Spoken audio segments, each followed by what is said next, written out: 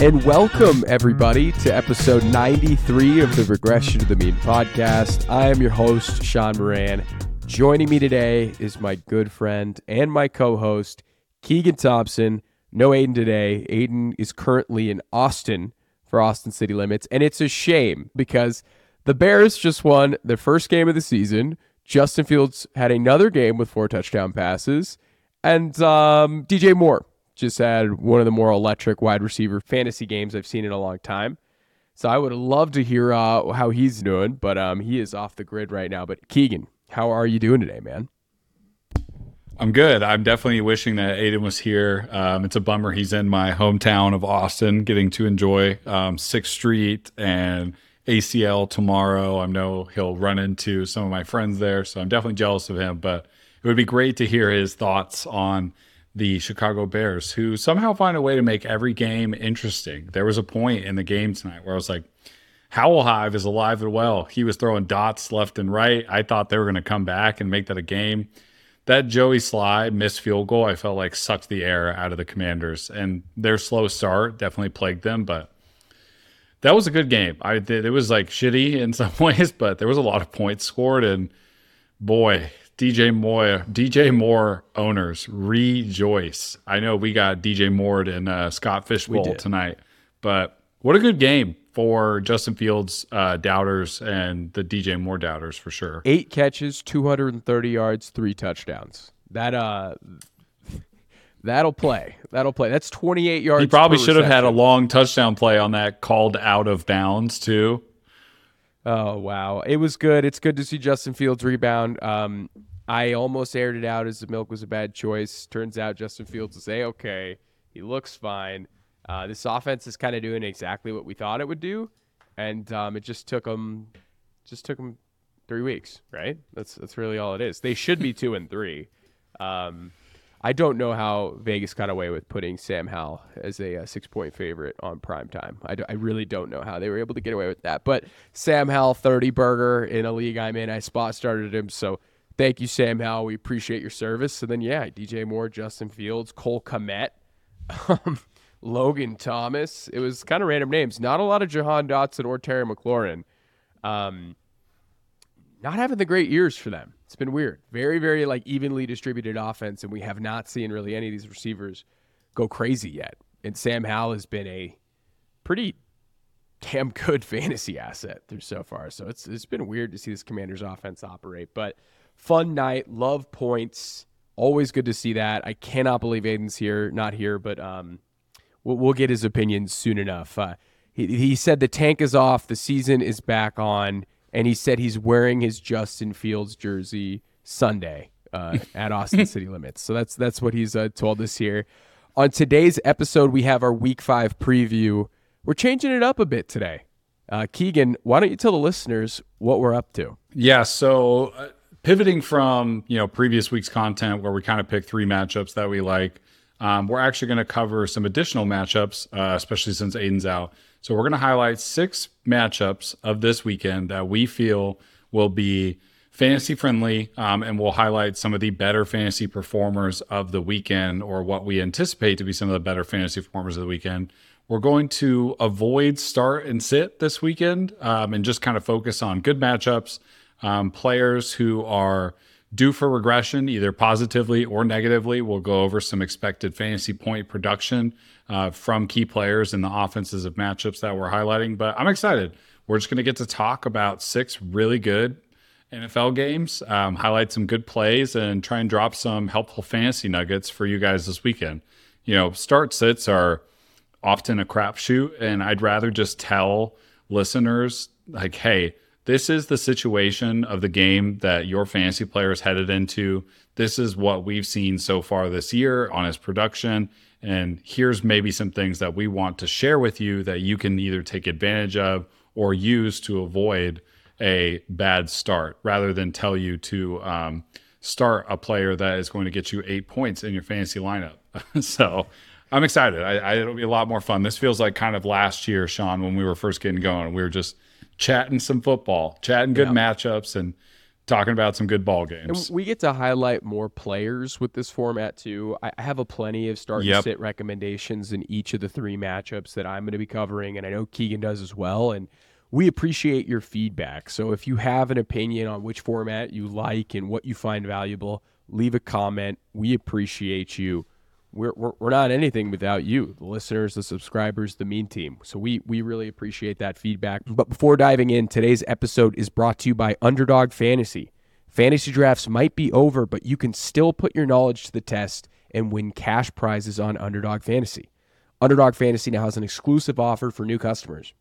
Not only will they double your deposit up to $100, they're offering a mystery pick'em special when you sign up using promo code RTM. So what you're going to do, you're going to listen to this episode, you're going to find some of your favorite players that we highlighted, you're going to go ahead and you're going to throw them in your pick'em. Like, for example, when we talk about the Falcons, you're going to take Bijan Robinson higher his rushing total. So we'll talk a little bit later when we dive into that specific matchup. Our 6 favorite matchups, Keegan, we have pace numbers, we have Vegas totals, we have fantasy angles at every position that matters in each matchup, we have regression stats, we've got it all, right? 6 matchups. Eventually, we're going to be covering every single one on the slate. But I will be starting off Once our data team gets back to us with some of the back to research, us. right? Yeah, once the interns are crunching the numbers here. I'm going to be starting us off today, and it's a very special one. We haven't highlighted this team yet in any of our matchup spotlights or matchup of the week, and this is probably the most anticipated matchup of Week 5. This is the game of the weekend, and that is none other than the San Francisco 49ers versus the Dallas Cowboys on primetime Sunday Night Football. So I'd say the big headliner in this matchup is the 49ers offense versus the Cowboys defense, right? That is going to be the big headliner that people are going to be talking about. And I think the major question here that I have is, can Christian McCaffrey keep up his league-winning pace against a Cowboys defense that has surrendered a league-low 12 fantasy points per game to RBs in 2022? It's a strength-on-strength matchup. I'm very excited about it. I have some thoughts.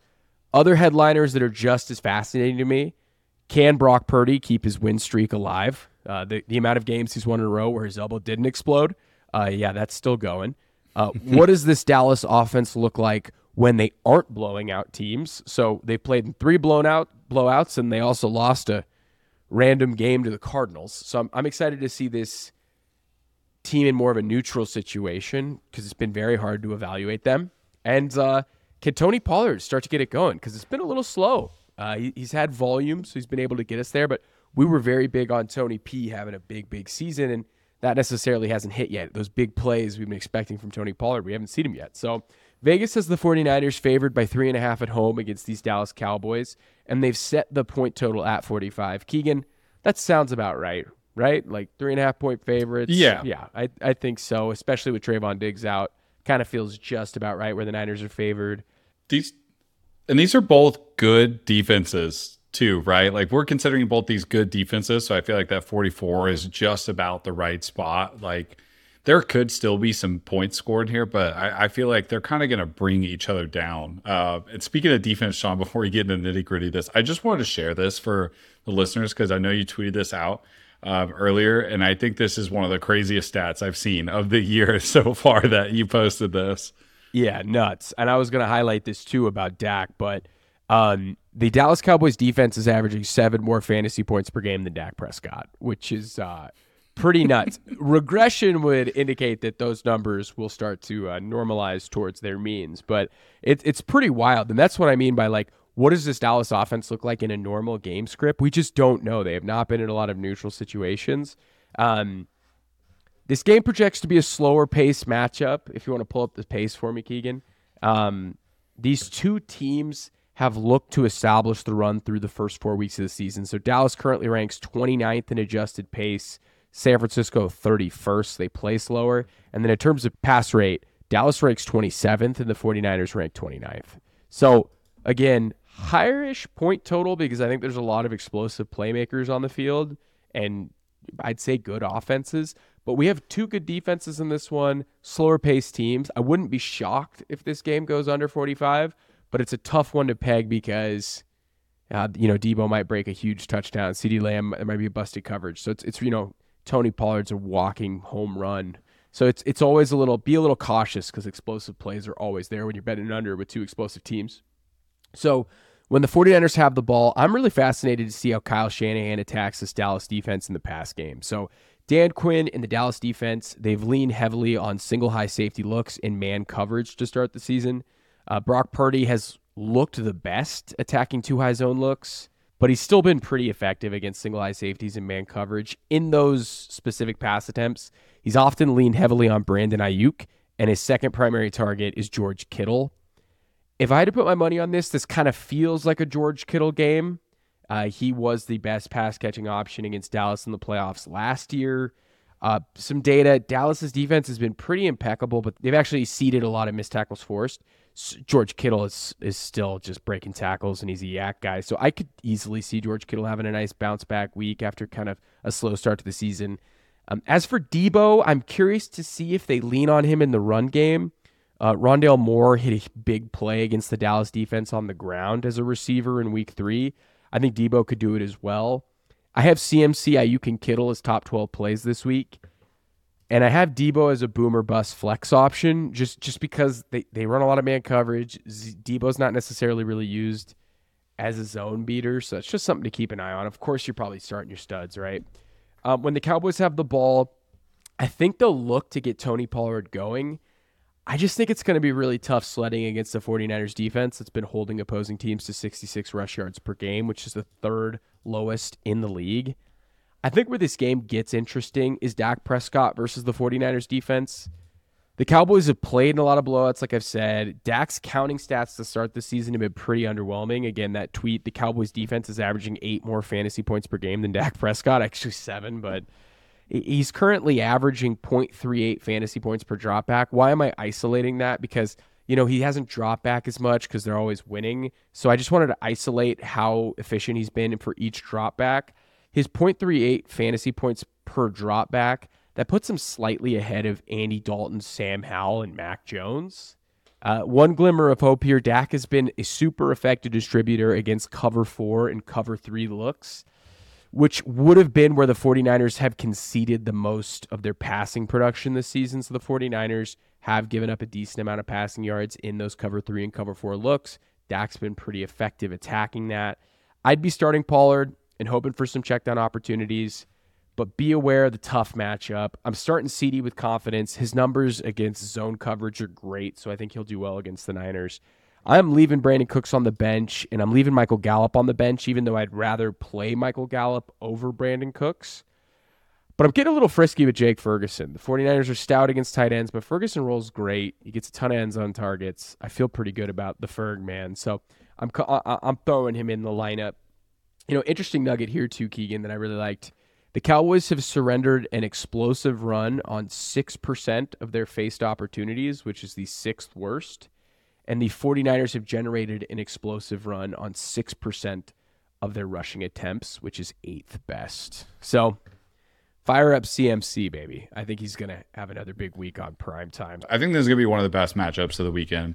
A lot of interesting stuff that you pointed out. And Brock Purdy, 1.5 touchdowns.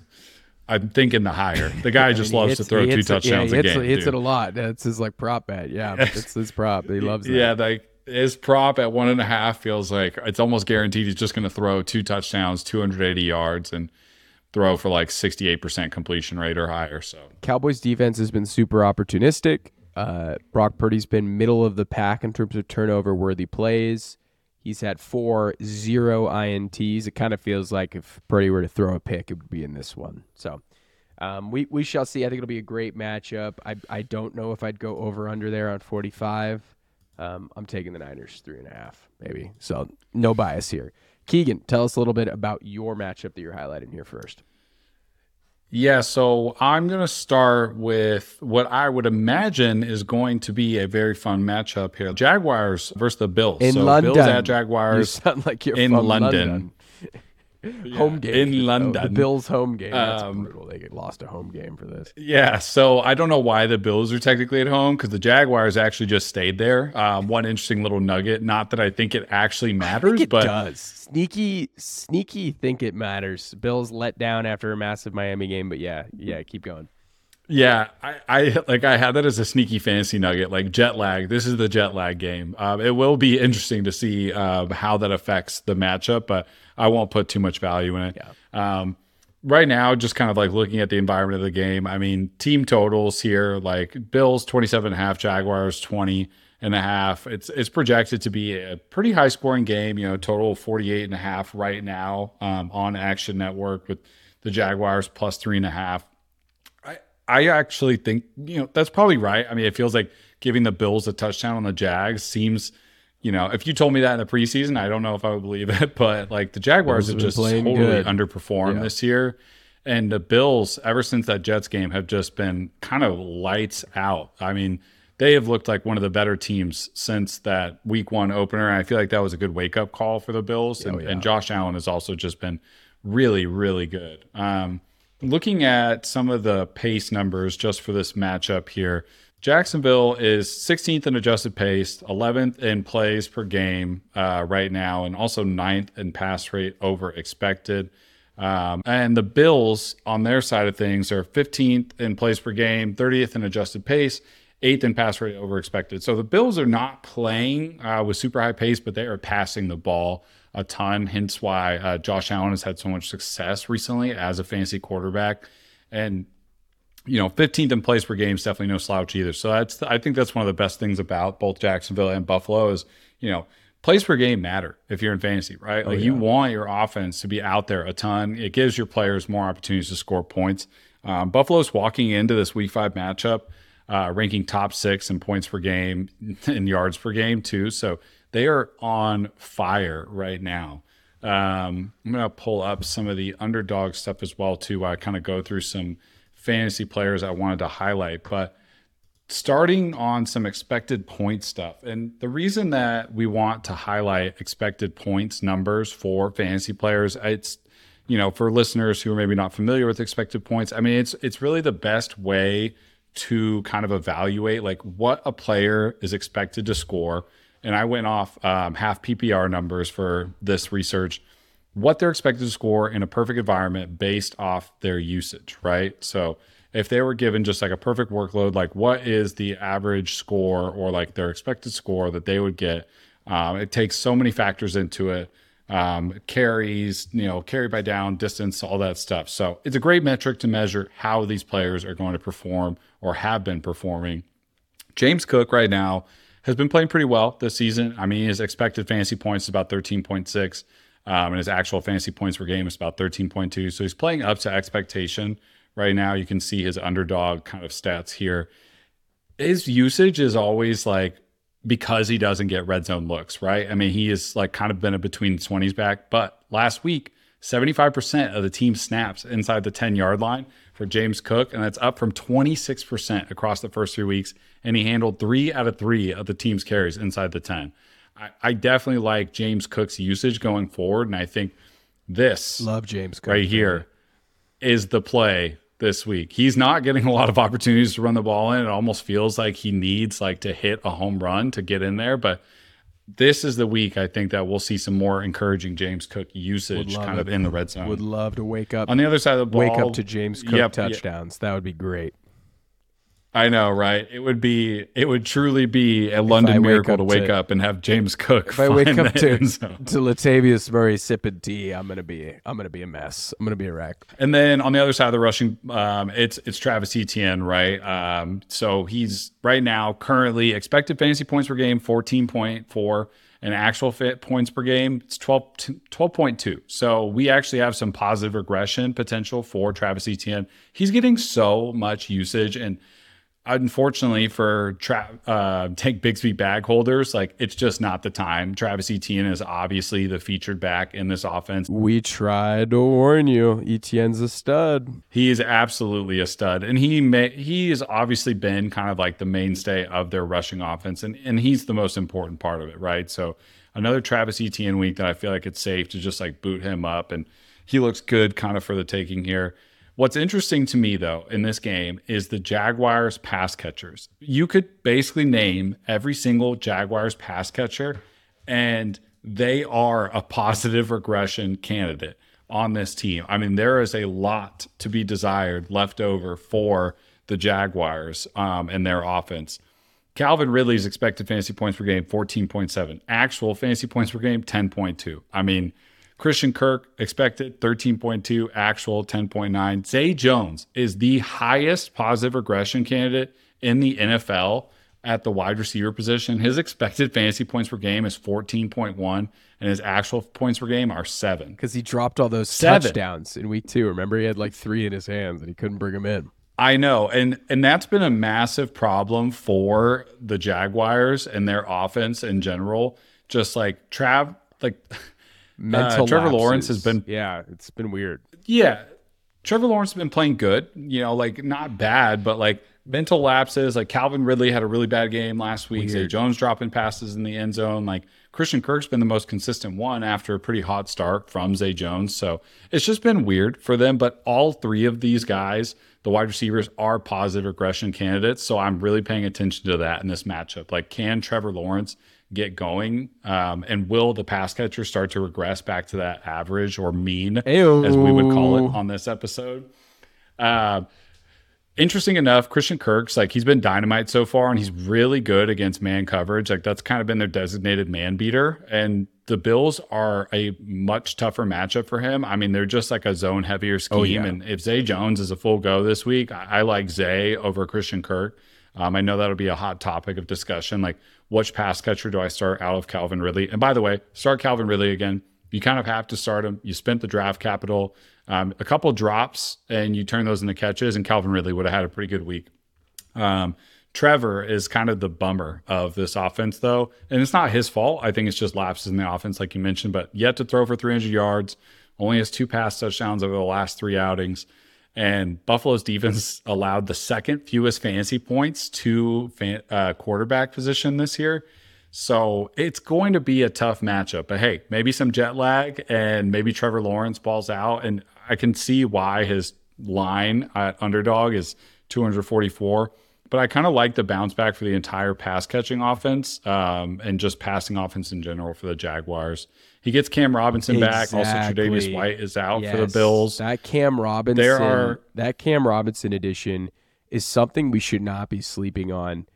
Cam Robinson's a very good left tackle. The guy that they have replacing him, Anton Harrison, currently ranked 46th out of 71 on PFF. Walker Little, 13th, who's the other tackle. I think Robinson's such a huge addition. We've seen this offense essentially struggle to get Travis Etienne going outside on the perimeter. He has the same percentage of runs to the outside that he did last season. He just hasn't been able to hit the home run because the blocking hasn't been as good.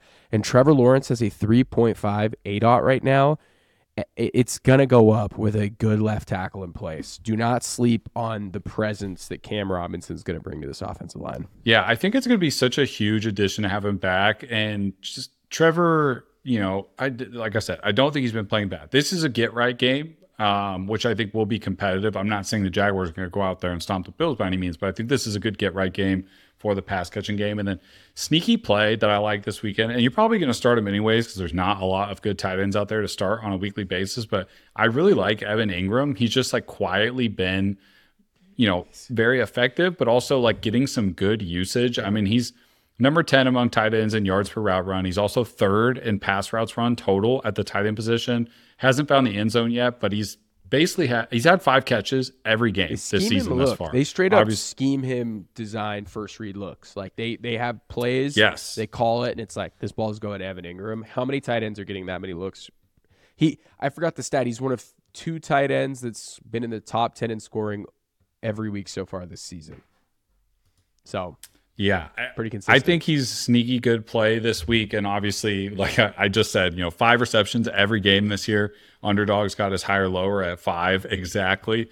I think that's a good kind of line there to mess with. I think I'm going to go with the over there because, with the Bills offense and how good they've been passing the ball. The higher, Keegan. Yes, the higher. Yes, the higher. There it is. I think they have to keep up with the Bills. they have to pass the ball and they have to be successful passing the ball. So this is a good pass catching game for the Jacksonville Jaguars not at home, I guess, away in London. But it'll be an interesting matchup for sure. You start Diggs, you start Cook.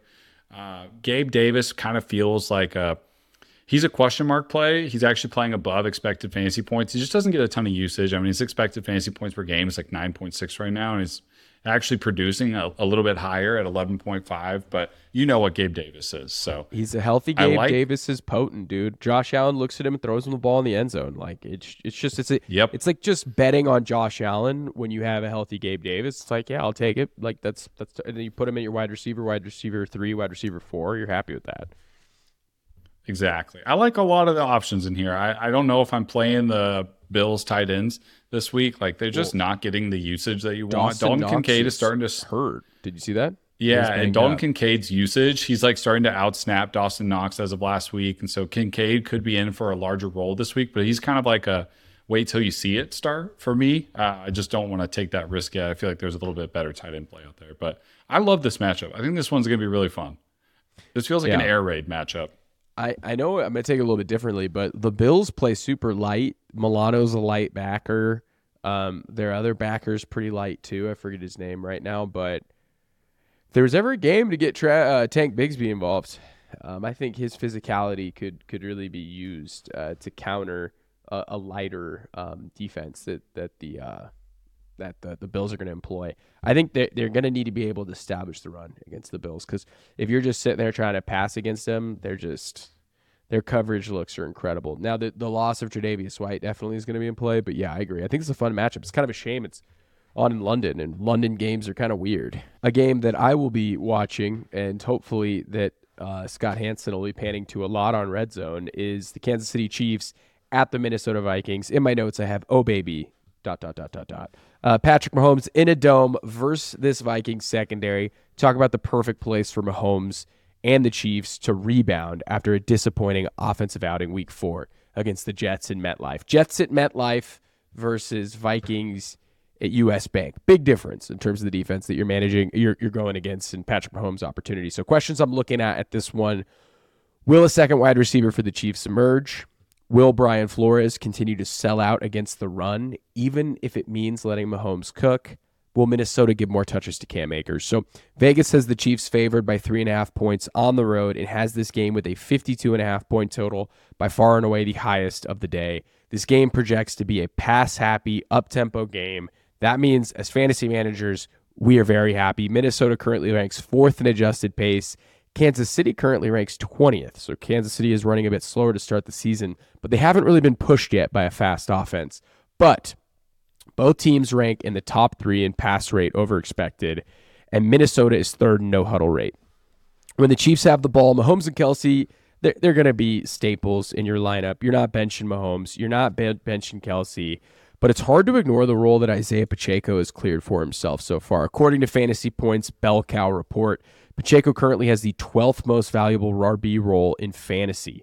Since getting gashed by DeAndre Swift in week 2, Brian Flores' team has sold out aggressively to stop the run. They surrendered 3.4 fantasy points to the Chargers in week 3 and 13.5 points to the Panthers in week 4. So remember, DeAndre Swift's big breakout game, that was against the Vikings. Since then, they have not given up much on the ground.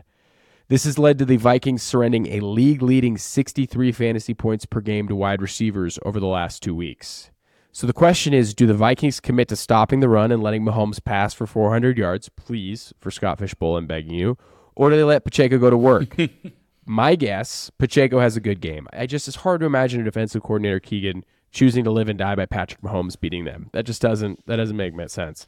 So if Flores does take that approach and lets Mahomes cook, we're going to need a secondary wide receiver to emerge. The Vikings have just hemorrhaged points to wide receivers.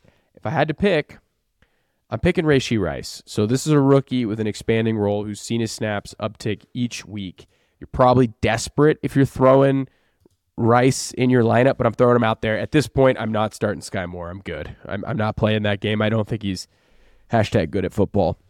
When the Vikings have the ball, it'll be interesting to see if Kirk Cousins and co are able to bounce back against the Chiefs defense that, Keegan has been surprisingly pretty stingy for fantasy points in 2023. So outside of Cousins, Jefferson, and Hawkinson, the question is, can we start anyone else in this game for the Vikings? So the usage for Madison last week was encouraging, even with Akers stepping into Ty Chandler's role. After a tough couple weeks to start the year, Madison's bounced back to being pretty much who we thought he'd be, which is not that efficient, but has a good role.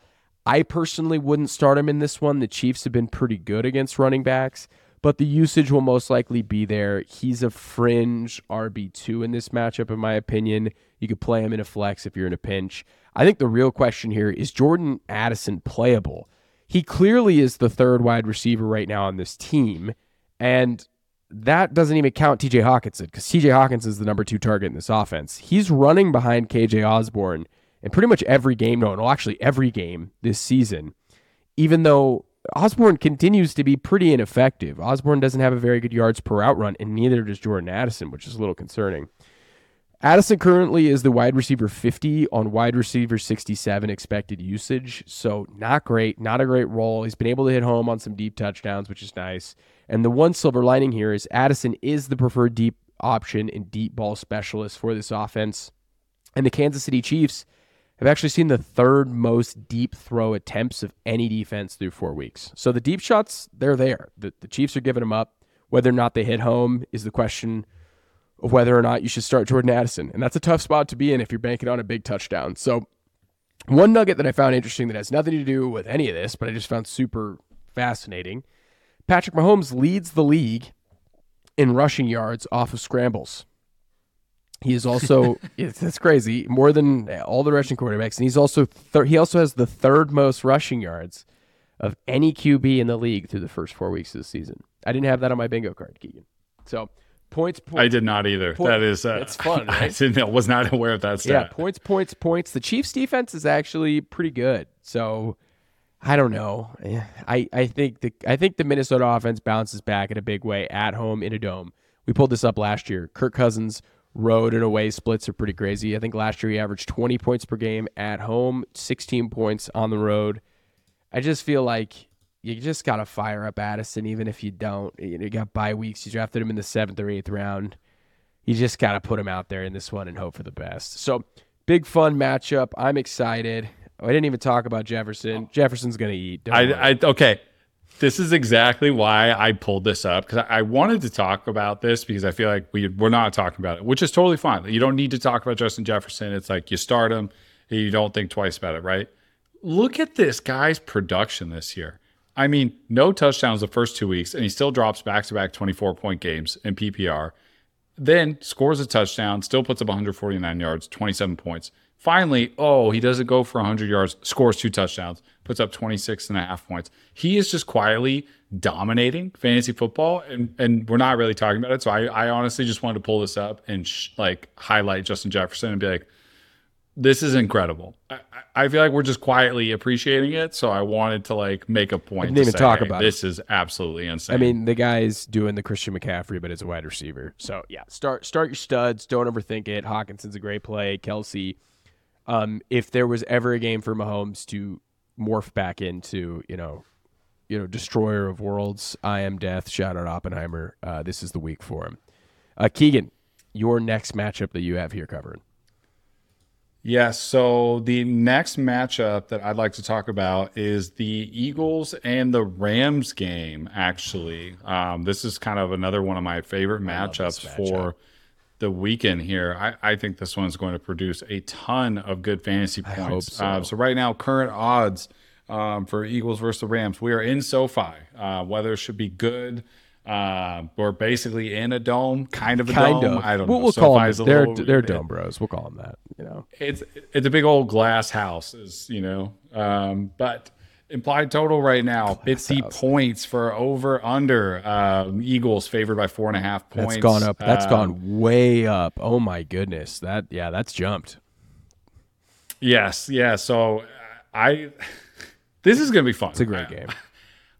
I feel like there's a ton of little nuggets to touch on here, but first, before I get in there, pace wise, Philadelphia 28th in adjusted pace, third in plays per game though, and they're also 15th in pass rate over expected. LA is maintaining their spot at kind of the top of the league as like a driving pace team. They're 10th in adjusted pace. They're first in plays per game. They're also 7th in pass rate over expected. The Los Angeles Rams have been a very fun fantasy team this year. Good. That's for sure. Puka, Kieran, it's been great. Kyron. I don't know as of now if Cooper Kupp will play. He practiced in limited fashion this week. We could maybe twice. Yes, we could maybe full participant. But I don't. Cooper Kupp back this week. I don't know.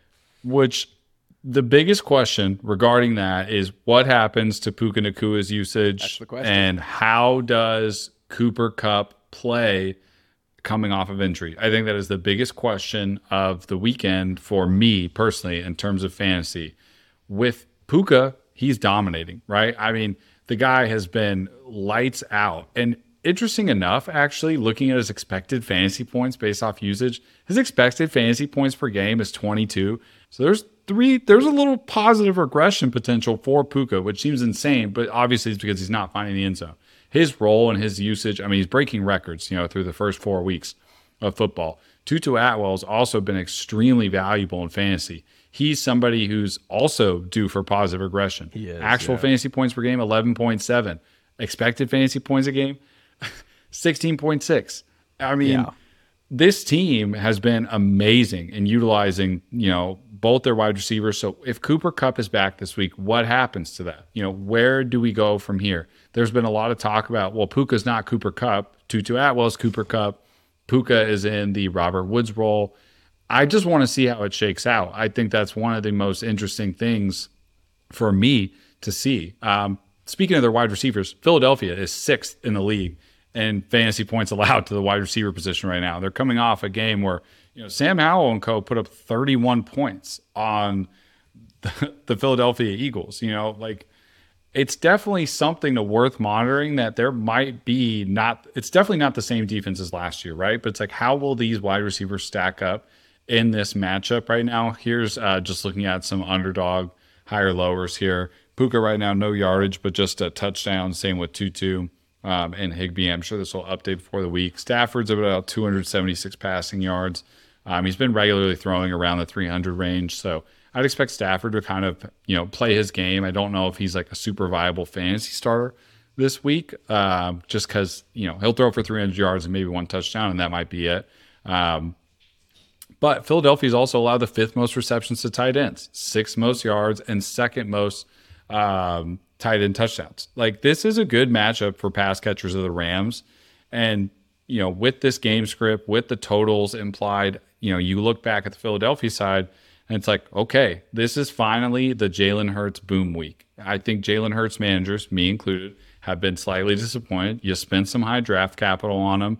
You're patiently waiting for him to blow up. And this kind of feels like the week that we get that from the Eagles.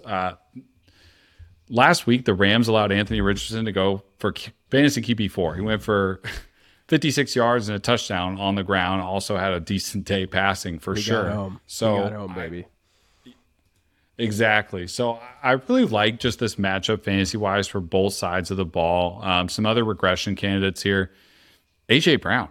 I mean, he's only putting up his points per game, half PPR, is 17 points, and his expected fantasy points per game is about 22 right now. So to think that there's positive regression room for A.J. Brown is pretty impressive, to be honest. Like, they're using him a lot, and he's obviously the focal point of the passing offense this year, where Devontae Smith's kind of like taking a back seat to it. And, nothing wrong with that. I mean, Devontae Smith's playing a little bit above expected at 12, almost 13 points per game in fantasy, and his expected is about 11.9. So not much there. He's kind of scoring exactly what he's expected to score. But the guy who I think, again, is going to go off, I think the DeAndre Swift train continues again this week. Now, he's playing slightly above expectation based off points, but I just love this matchup for him. I think Swift is just going to have another really good week again, and it's hard. It's hard to stop a running back running behind this offensive line. They drive a truck through some of those and the holes. way that they're just clearing space, it feels almost inevitable that whoever's running the ball behind the Eagles is going to see success. There's a ton to like in this matchup. There's plenty of valuable fantasy starters like all across every lineup, like both Rams and the Eagles. DeAndre Swift has been one of the best fantasy players, like just based off value. And the Rams are 24th in defensive rush DVOA. So it looks like another great matchup for Swift. But I love Hurts in this too. Like this, give me that all day. 1.5 passing touchdowns. Give me that all day. I think Swift gets busy. You could even say Dallas Goedert is another valuable start in this offense. I mean, Rams have surrendered 8th most points to fantasy tight ends this year. And Goddard has been a lot of chatter as there's been a squeaky wheel. I know. We're gonna get Goddard involved. Dude, Sean, I literally have in my notes, it says we'll be watching we have to get him more involved chatter this weekend. And he's scoreless this year, but this is a good opportunity. He's been bad, dude. He's been like worse than Kyle Pitts. And Kyle Pitts gets all the attention because he's Kyle Pitts. But like Goddard's been all these these middle round tight ends have been so bad. Waller. His expected Goddard. fantasy usage right now, terrible, based off half PPR points, is 7.5. And that's saying a lot considering he's getting schemed up passes. But his actual fantasy points per game, 3.8. It's hard to be a It's good not tight pretty. end when your team doesn't throw the ball in the red zone. They run it. Like that's their identity. It's hard. It's where tight ends are supposed to get their points as touchdowns. I don't know, man. It's tough for Goddard. It's definitely not pretty. But Sean, I know I just spewed a bunch of stuff. Basically, all I wanted to summarize in this is great fantasy matchup, friendly for both sides. Kieran Williams, you kind of have to start him. His usage is just so promising. I'm not saying Kieran Williams is going to start this year, but until his usage changes, he's kind of like a top 12 running back play for me. Even in a tough you matchup. just have to play him. Yeah, even in a tough matchup because the Eagles have essentially created a pass funnel where their front seven is elite at stopping the run, and their coverage unit is just kind of conceding passes. And if they can keep Matt Stafford upright in this game, because the O-line for the Rams is already a little rickety as it is, but if they could give him a good protection, and he was already getting killed at the end of that Colts game, right? He was dealing with a hip pointer or some issue he may have had. They can keep him upright. Big games for Puka. I think Tutu could have a big game. The question is Cooper Kupp. Does he play? If Cooper Kupp plays, ironically, I think the guy who is hurt the most is Kyren Williams. I think his crazy target percentage is going to drop, and a lot of those are going to be redistributed to Cooper Kupp. I am very fascinated to see if he plays this week. Maybe he will, maybe he won't. I think the Rams are going to try and get greedy and play him. They're 2-2. Why not? But it's going to be a great game, super high scoring. I am pumped for it. Yeah. It's. I like that you pointed that out about Kieran Williams and like sneaky person to have Cooper Kupp like effects, because he's second in targets at the running back position, and he's second in expected fantasy points, only behind Christian McCaffrey right now. Like that's why I was saying like his usage is so promising. You do have to start him again, but it's a good call out on Cooper Kupp affecting maybe not Tutu. I don't really think he's going to affect Puka. I think they can coexist. If Cooper Kupp plays this week, I will be starting Cooper and Puka in the same lineup. People are going to be doing just it. Just because. Like, people are going to be doing not? it. People are definitely going to be doing it. Anything else, Sean, before we go on to the next one? The next matchup I've got here is the Texans at the Falcons. You could not escape this podcast without me talking about Arthur Smith. The suddenly red-hot Houston Texans are traveling to Atlanta to take on a desperate Falcons squad helmed by he who must not be named. The big question in this one for me, can C.J. Stroud continue his early career brilliance against a surprisingly solid Falcons defense? Other things that I'll be taking a look at, will this be Desmond Ridder's last game as the Falcons starter? I don't know. Probably not. But if he completely face plants at home, they lose 3 in a row, it could be time to pull a cord. And will Kyle Pitts and Drake London continue to flounder for fantasy managers? So Vegas has the Falcons as 1.5 point home favorites with a 40.5 point total. This game opened at 45, and it's dropped all the way down to 41.5. The Texans have actually been able to score a decent amount of points this season. I think this has a lot to do with kind of the setup and really just the Falcons in general. So this game projects to be relatively fast-paced but run-heavy.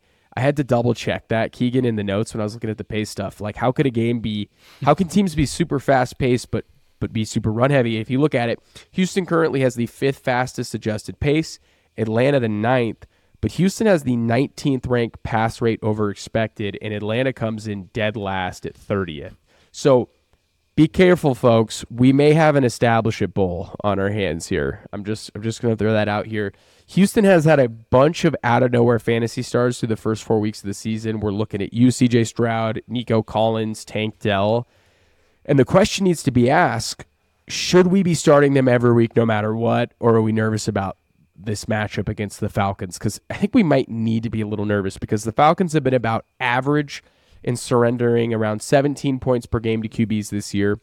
They've been super stingy against running backs, surrendering, I think, around 12 points to the position, which is top 3. They've been a top 10 pass unit against wide receivers. They've actually been a bit bad against tight ends. They've been giving up close to 20 points per game to the tight end position this season. With a lower point total, a pretty solid Falcons 20 defense. 20 points per game to the tight end position points, is crazy. Yeah, with a lower point total, a solid defense, and their backs against the wall. It really may be tough sledding this week for CJ, Nico, Damian, and Tank. But, the fact of the matter is this game is played indoors. The Texans could be getting some of their offensive linemen back, which is a plus.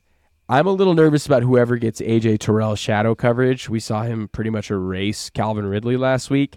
If I had to guess, he's going to shadow Nico Collins at the X, but Tank Dell plays outside wide receiver, so I don't know who Terrell is going to shadow, but whoever he shadows is going to be tough, so maybe do some research there. My guess is Nico, and it could be a tough week for Nico. I think if you're playing Damian this week, you're going to need a TD, but his role is great. He's locked in for 15, 18 touches a week. It's more of like how well can his offensive line play. This is a sneaky good matchup for Dalton Schultz. So I highlighted it, 20 fantasy points per game to the tight end position. I'm probably starting CJ Stroud pretty confidently. He's been great. I'm back and forth on Tank and Nico. It's hard to bench Nico after he had a 35-point PPR game last week. I expect Tank to have a nice day. Whoever gets shadowed by Terrell, I'm probably starting him, honestly. And, dude, this is shaping up to be a wet dream matchup for Arthur Smith here. Houston is a top 5 defense in limiting QB and wide receiver points, but is a bottom 5 defense against running backs in fantasy. Welcome to Bijan Robinson week.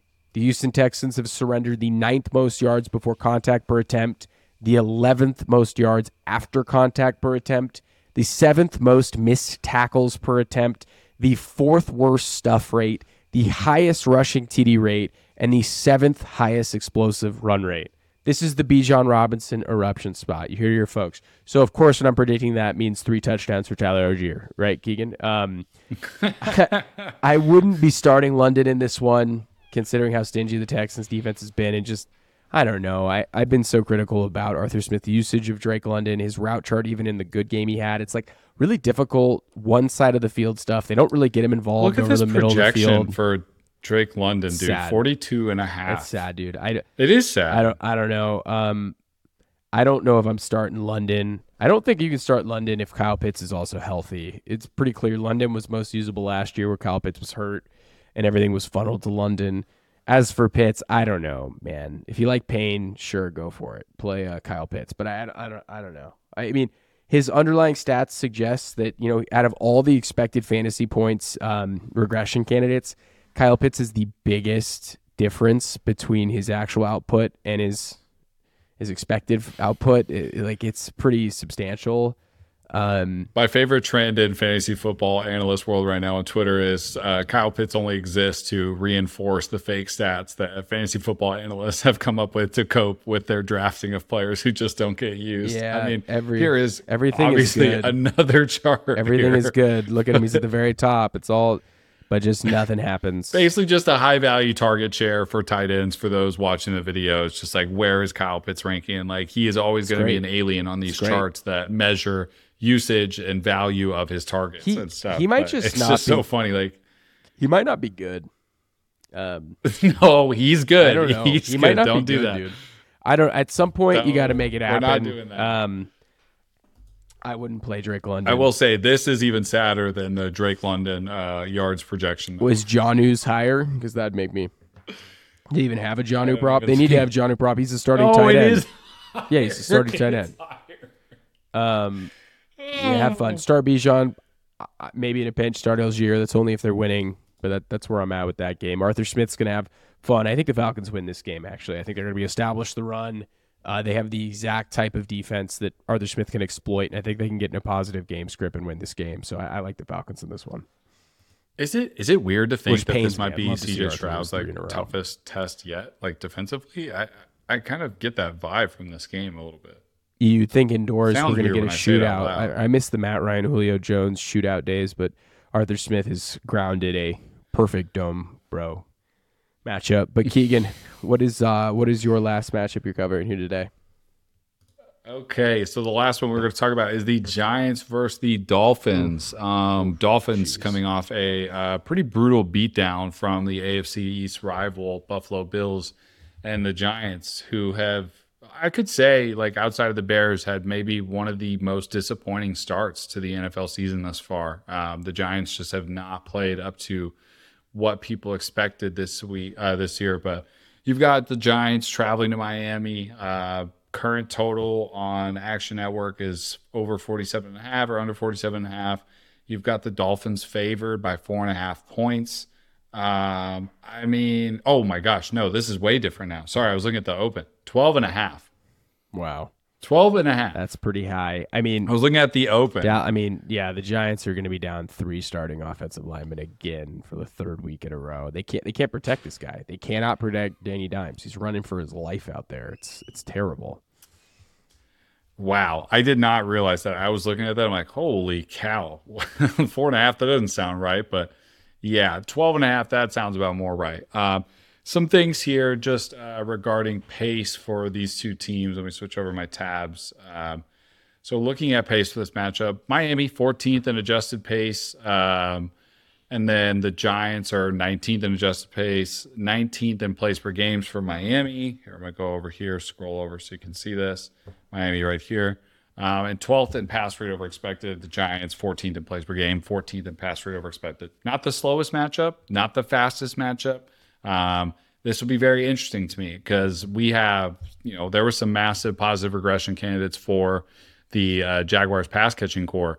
The biggest negative regression candidates lie within the Miami Dolphins running backs. Efficiency. What those two have been baby. able to do on their touches is it's been insane. I mean, if you go and take a look at their expected fantasy points data, I mean, Raheem Mostert's expected fantasy points a game is 13.8, and he's putting up 21 points a game in half PPR right now.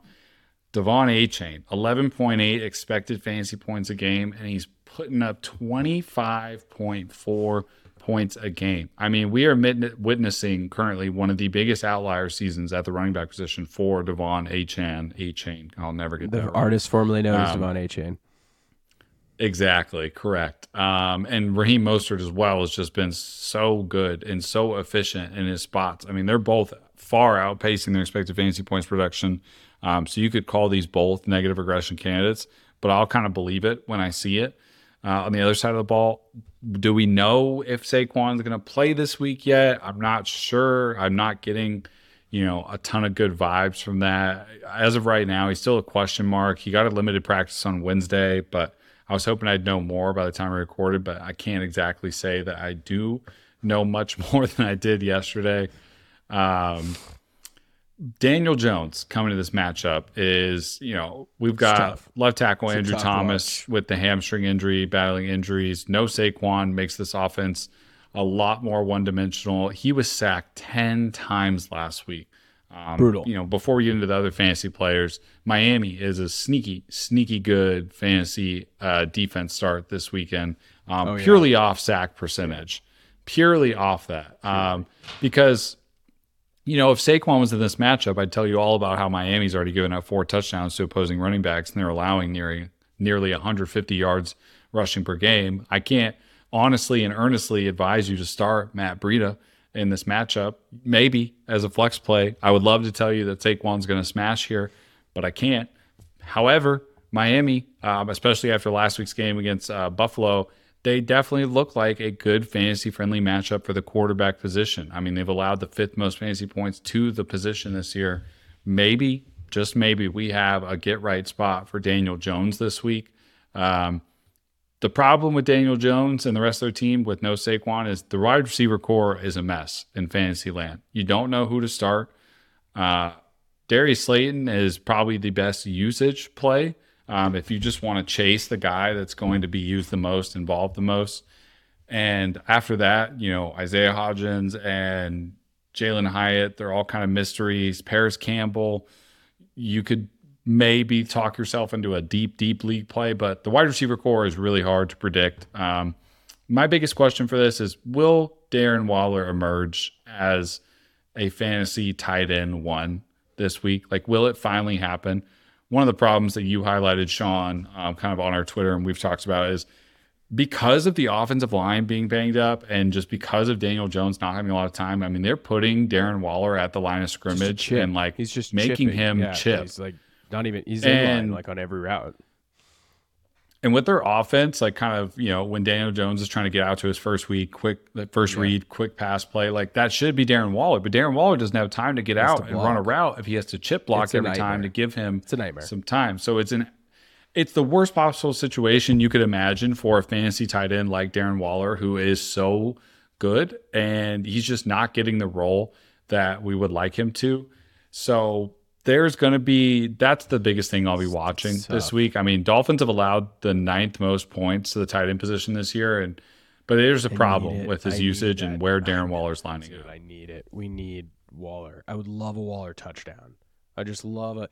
Let's get it. But the Giants don't score touchdowns because their offense is so bad right now. They're disjointed. It's a mess. I would love a Waller touchdown, though. Exactly. And typically we like to, highlight fantasy matchups that are friendly on both sides. Right now, this one feels a little bit one-sided. But as I mentioned, this could be a get-right spot for Daniel Jones. Miami's definitely, they're not the best defense. They're not the worst. I feel like he might get sacked a couple times. But there's potential for Daniel Jones to get a little busy on the ground and, put up some points just maybe from his legs and hopefully get Darren Waller involved. On the flip side of it, this looks like a great matchup for Tua. And the way that they run their offense, I mean, Giants are blitzing at like a league high rate at 3rd most in the league right now. And the problem with that is they're dead last in pressure rate and they're 2nd to last in QB sacks on the year.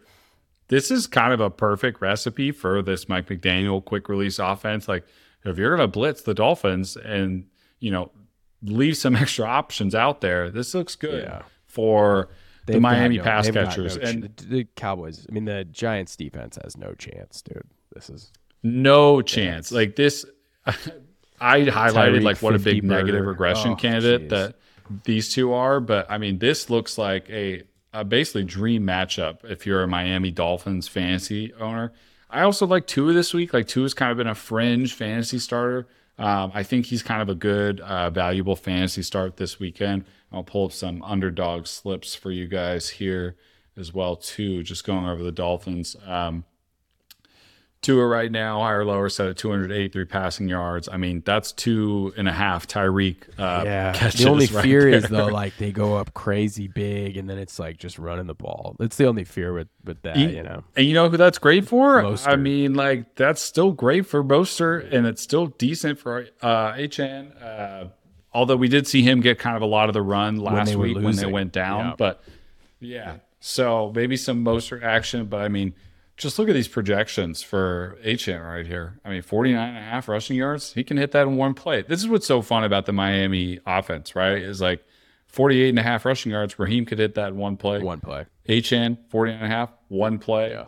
I mean, if you're a Dolphins owner, start him this week. This is such a friendly matchup for them. Oh, they're both just locked all in. Across the board. You could start both of them. If you had HN and Mostert, you could play both of them this week. I would do it. One of them's going to score 30, so you're just like hoping the other one scores 10, and you're good. Isn't that so funny in fantasy? Like if you have two players, one of them gets 5 points, the other one gets 36, and at the position you're like, oh, I got 41 points for my running back position, but you're upset because you only got 5 points from one It's all from about one it's all player. about one lineup, baby. And we just got a text from Aiden here. Aiden just said, "I'm so sad I'm not on the pod right now." That's from Aiden Holler. That is such a football guy move to be like 8 beers deep in Austin, Texas, getting ready to go to a festival and be like, "I'm so sad that I'm not on the fantasy podcast." I'm not talking about Cole Kmet's touchdown tonight. Yeah, that's. It was a big night for Sam Howell and Justin Fields. That's a big night for Aiden Holler. He's probably all tuckered out from watching that. Before we go on to your last matchup, Sean, I'm just going to show some Giants. I'm done. Underdog no more projections matchups for right me. now. This is it. This is the last matchup covered. Oh, okay. I didn't realize we were on the last one here. Yeah. Any thoughts on this matchup, Sean? Anything you're exclusively looking out for? If the Giants can somehow score, this game is going to be explosive for points. If they can't score, it's going to be hard. We saw them put up 70 on a team, and keep scoring. So I should probably, but a lot of it wasn't passing. A lot of it was Achane and Mostert, crazy long runs. So I can't say for certain, but Mostert fumbled twice last week, and he's the reason they lost that game. So it'll be interesting to see how he bounces back. Achane is locked in top 8 play right now. He's going to be. It sounds crazy. He's going to finish in the top 3 this year. It just kind of has that feeling. It feels like CJ 2K. He just feels like he's going to break the slate for fantasy and be a league winner. That would be so cool. Oh, one more thing for the Giants I'm watching, and this is so not even pertaining to the game, but I mentioned that the wide receivers are a crapshoot. I would love to see Wan'Dale Robinson. He's getting featured, baby. Take over. He's getting featured. I would love to see that. I feel like that's still, and maybe you scooped him up this week. I feel like he was maybe a hot waiver wire covered it pickup on the wire episode.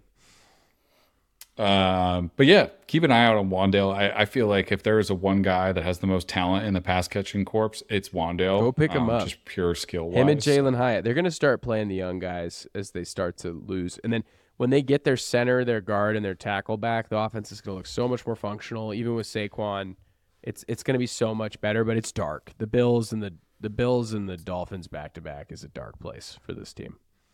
Yeah, I feel like a lot of people are kind of early out on Daniel Jones. I'm seeing him get dropped in some leagues I'm doing, and I'm I would not do that. It's the same people that there are out very on few Justin people Fields. that have. It's the same people that are out on Justin Fields after 3 weeks. It's just this is a long season, people. I don't know who needs to know this. They play 17 games. You draft these guys later on in the draft. They're going to have bumps in the road, all right?